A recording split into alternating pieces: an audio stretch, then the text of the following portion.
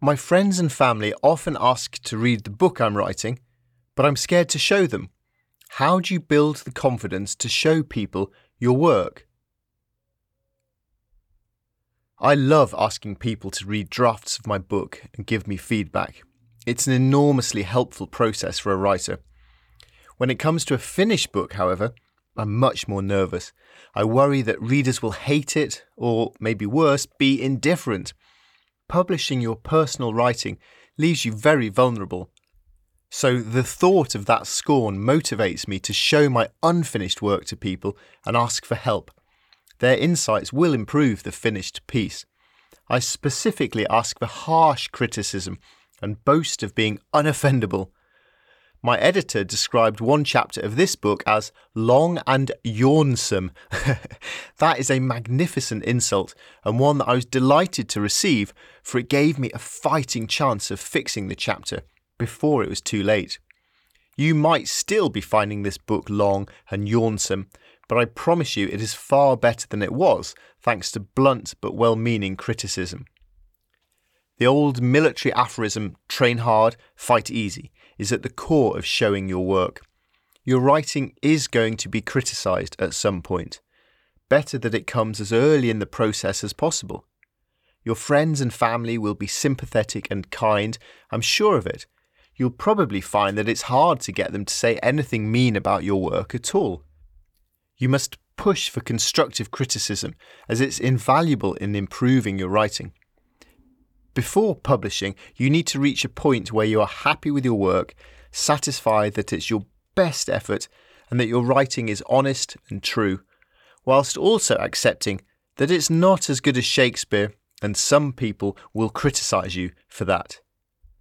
I would love if all the feedback on my writing was full of praise, yet I know that my books are not the best books ever written. I understand that some readers will hate them and many more will quit halfway through.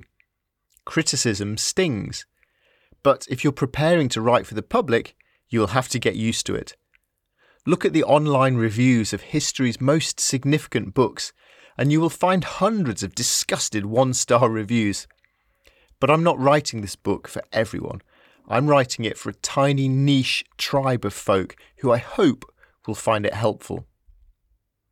Bear in mind that whilst it might be nice to invite your grandmother to be one of your early readers because it will make her happy and she has time on her hands, you will be better off seeking readers who are perceptive, thoughtful and read a lot themselves. If that sounds like Granny, perfect. Be prepared that some of the feedback you receive will probably be diametrically opposed in its suggestions. I never mind this, as it allows me to consider different approaches before choosing the direction I prefer.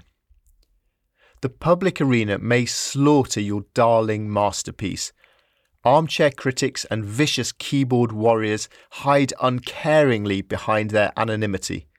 So you should be brave now and turn to those who have your best interests at heart and will help you all they can. Tackle the tabby cat to escape the tiger.